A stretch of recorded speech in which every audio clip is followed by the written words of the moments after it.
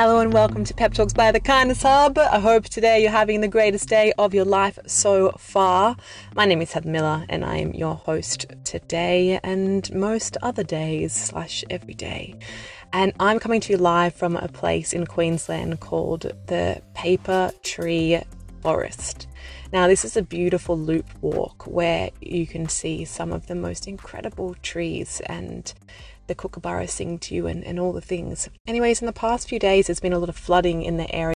And when I arrived, it said track closed due to flooding. And I was like, most Australians, let's just have a look at myself, shall we? And so I walked over and went through and ended up seeing, of course, that the track was very, very flooded, up to my knee deep, in fact, and decided, okay, it's time for some wet weather gear. What I'm going to do is just go barefoot and put on some shorts and go for a little bit of a wade.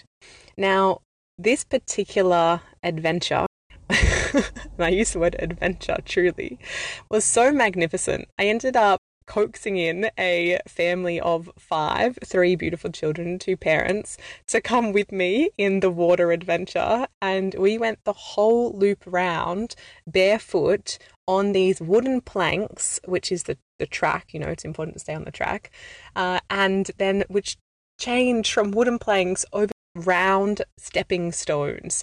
And because the water was quite deep and it is dyed with the tannin of the water, so it's like a browny red colour, you can't really see it unless the sun is in the exact right angle.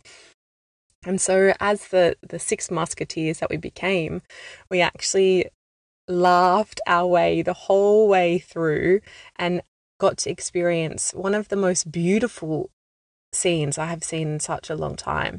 And I wanted to share this story with you because as the kookaburras were singing their songs in the trees and the wind was moving the paperbark trees, and then they were making their creaking sounds and everything in between, it was just the most wonderful opportunity that I nearly didn't have. And I nearly didn't have it because I didn't know if I was going to be brave enough to go on this trip.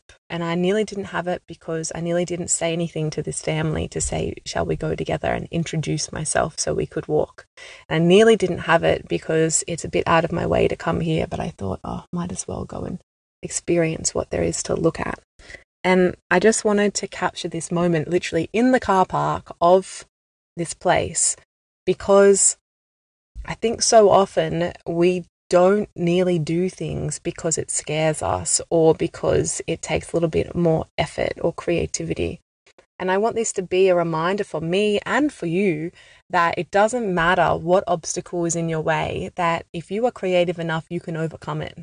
You can work out an incredible way to enjoy any moment, experience, opportunity, ordinary moment of the day. It just takes a little bit of extra thinking. So my question for you today is, what kind of extra creativity can you apply to something in your life? Is there something that you've been really wanting to do, but, it's a bit hard? There's something you've been really wanting to do, but, it doesn't make much sense to do it, but you still want to do it. This is your message from the universe. You can do it. I believe in you.